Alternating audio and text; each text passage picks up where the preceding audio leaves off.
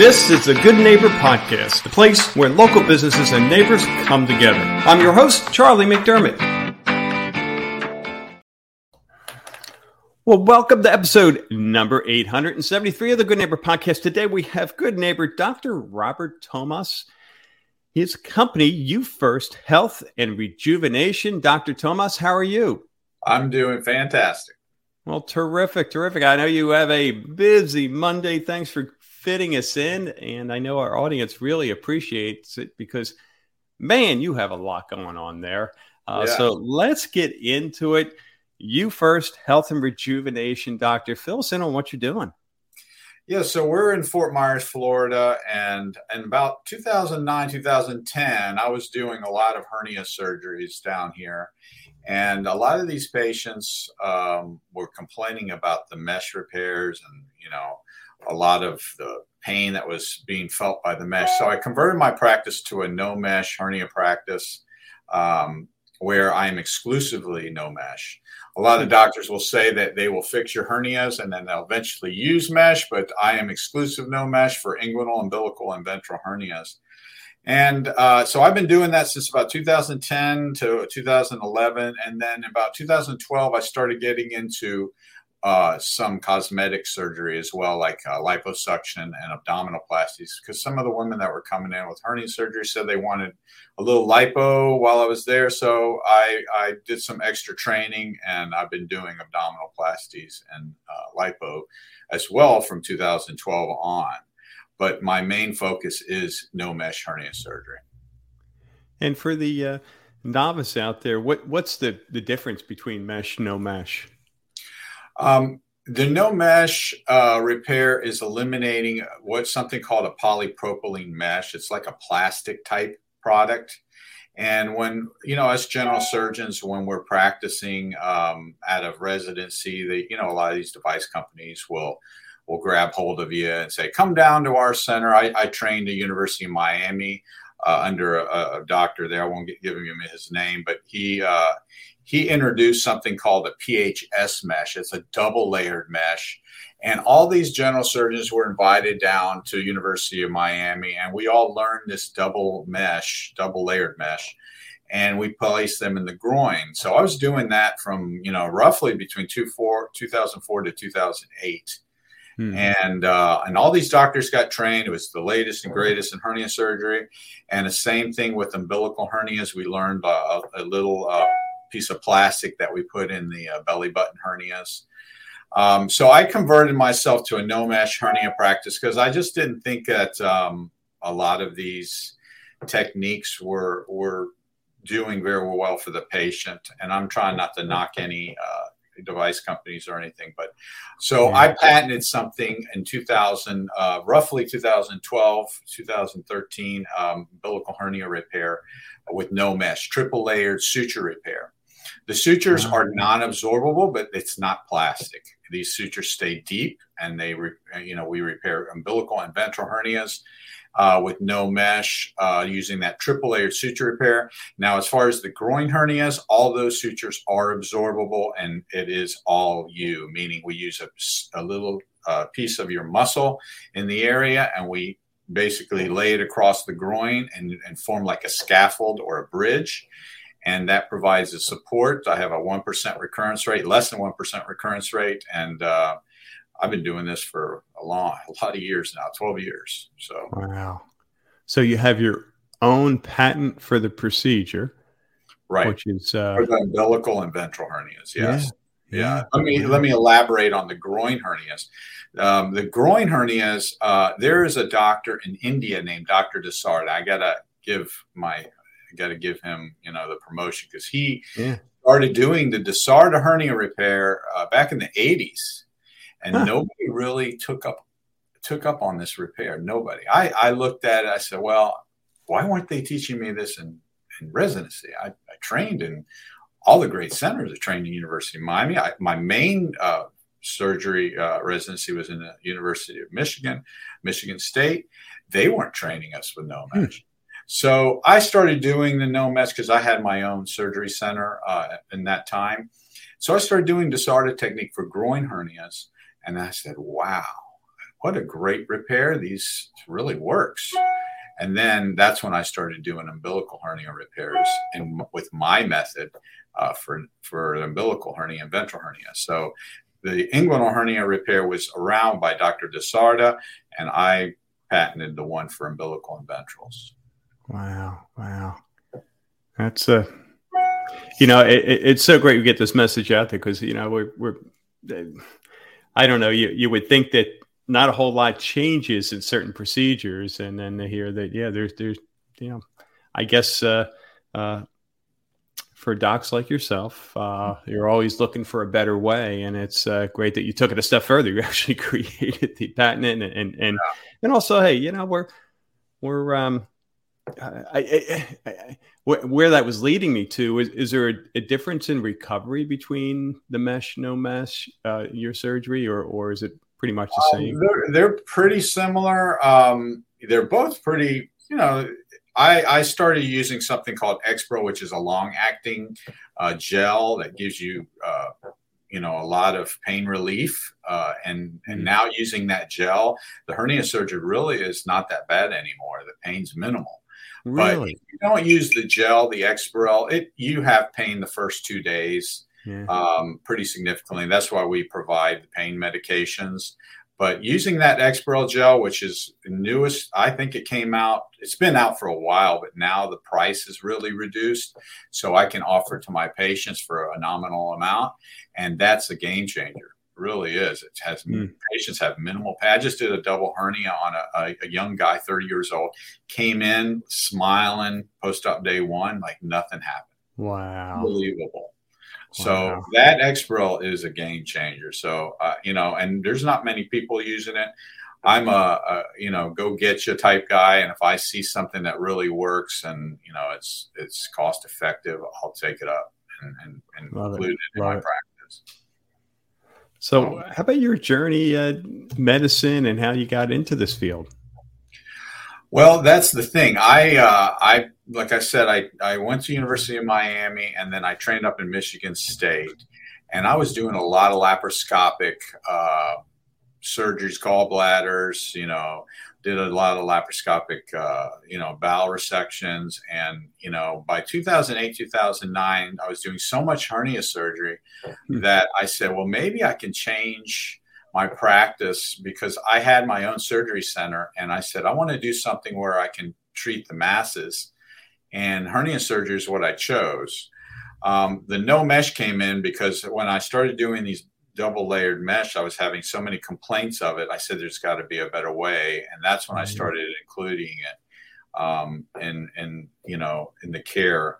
And I had such a high demand. I said, well, shoot, I'm just going to start doing hernia surgery here at my center.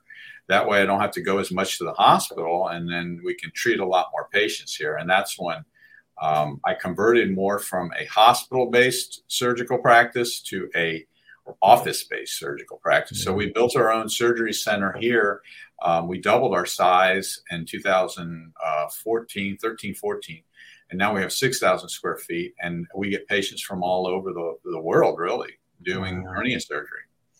So that's what, I went from an office-based to now, hospital-based to an office-based practice. And I love it. I really do love it. It's much nicer for everybody. We can hear the passion in your voice. How about from a misconceptions and what do you hear in your field that you could speak to that our audience maybe could learn a little bit more? Well, a lot of misconceptions are that mesh is the only way to go, and mesh does definitely have an object in hernia surgery. When you have patients that have multiple recurrences from previous repairs and the muscle in the area is not strong enough, then you have to use something called a biologic mesh. So, but for primary hernias or first-time hernias, the misconception is that mesh is the only repair that's out there and is the only repair you should have. And that's a huge misconception. We're repairing patients for primary or first-time hernias, and they rarely come back.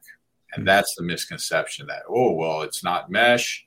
I'm going to have another recurrence. I'm not saying they never happen, but they rarely happen. Yeah. So that is a huge misconception. Interesting.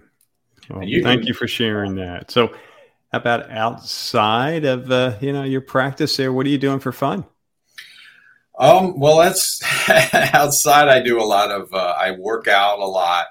I play pickleball a lot. That's like the older tennis, tennis for us. So, I used to play tennis and now I'm doing a lot of pickleball, but a lot of working out. And, I try to mix, I go out with friends a lot, and I just came from Cabo St. Lucas with friends. So I'm trying to, as a doctor, you work so many hours and you're always doing surgery a day, and you have to have clearing of the mind and some time. But exercise, I do work out quite a bit. Well, it doesn't show, but I do. It doesn't show. That's a good point. Because I'm in the same boat. I make sure I get some kind of activity every day, and for me, and I know really what you touched on is it's like the physical part is almost secondary, right? It's clearing your head. It's that the mental benefits. It really huge. Huge. You have to definitely do something, because you get in that rut where you're doing the same thing every day. I love surgery, but boy, you need an out, and that's where working out in pickleball lets you escape a little bit, and then you're energized again. You're back to doing what you primarily do, right? Recharge the batteries, right? Right, exactly. Yeah. How about when it comes to a life challenge, hardship? What comes to mind? A period of time you were challenged, you got through it. Now looking back, you could say, because of that, I'm better for it. I'm stronger. Well, that's pretty good question and challenge. I'm recently going through a divorce, to be honest with you. That's a little probably too much information, but that's a huge challenge. I've been doing that, going through it for 2 years. So that's a big challenge in my life. I'm overcoming it now, but yeah, it was a big challenge as far as from a personal level. But from a professional level, the challenge was convincing people that this works. I think that was the, when you go out and practice and you have all these, misconceptions of no mesh hernia surgery, that is and now you're getting a lot of lawsuits with mesh. So now people are kind of seeing what's happening. And I'm not saying that mesh is totally not indicated in hernia surgery, but it's got its limitations. Now you can get most of your hernias repaired with no mesh. So that's the biggest trying to overcome that misconception. Yeah. I that's a good point. I mean, hitting that point of critical mass where you've done enough procedures and long enough, right? Yeah. Where it does get out, but it's that beginning that's can be very, I guess, frustrating because you know how effective it can be, but everyone's educated in the mesh side. So yeah, you can market yourself pretty heavily, but believe it or not, we do a lot of marketing. There's still a lot of misconceptions out there, but now with all these mesh lawsuits, you do no mesh hernia surgery. First thing that pops up is a lawyer's firm now. Before it was, a surgical office, but now it's a lawyer's office. But the lawyers have really kind of brought that into the forefront of, some of these mesh, repairs aren't as good as they say they are, is what I'm saying. Yeah. How about one thing you wish our listeners knew about You First Health and Rejuvenation? What would that be?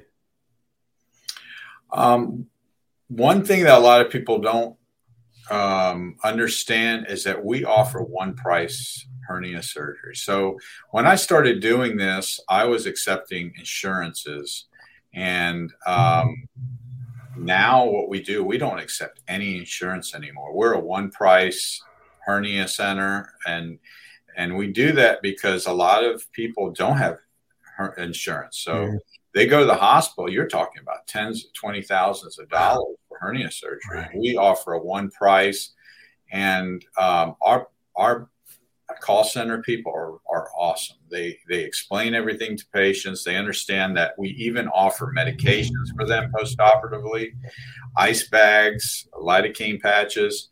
So, our office staff is wonderful. And when you come here, you'll see it, because that's why we've named our practice You First, where the patient comes first. And I know that's a lot of people use that phrase, but we really try to emphasize that when we have patients call in, and we try to put them to the forefront.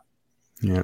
Love it. Love it. Well, on that note, for our listeners who want to get in touch, want to learn more, and again, it sounds like anywhere all over the U.S., you can help. So what's the best way for them to reach out?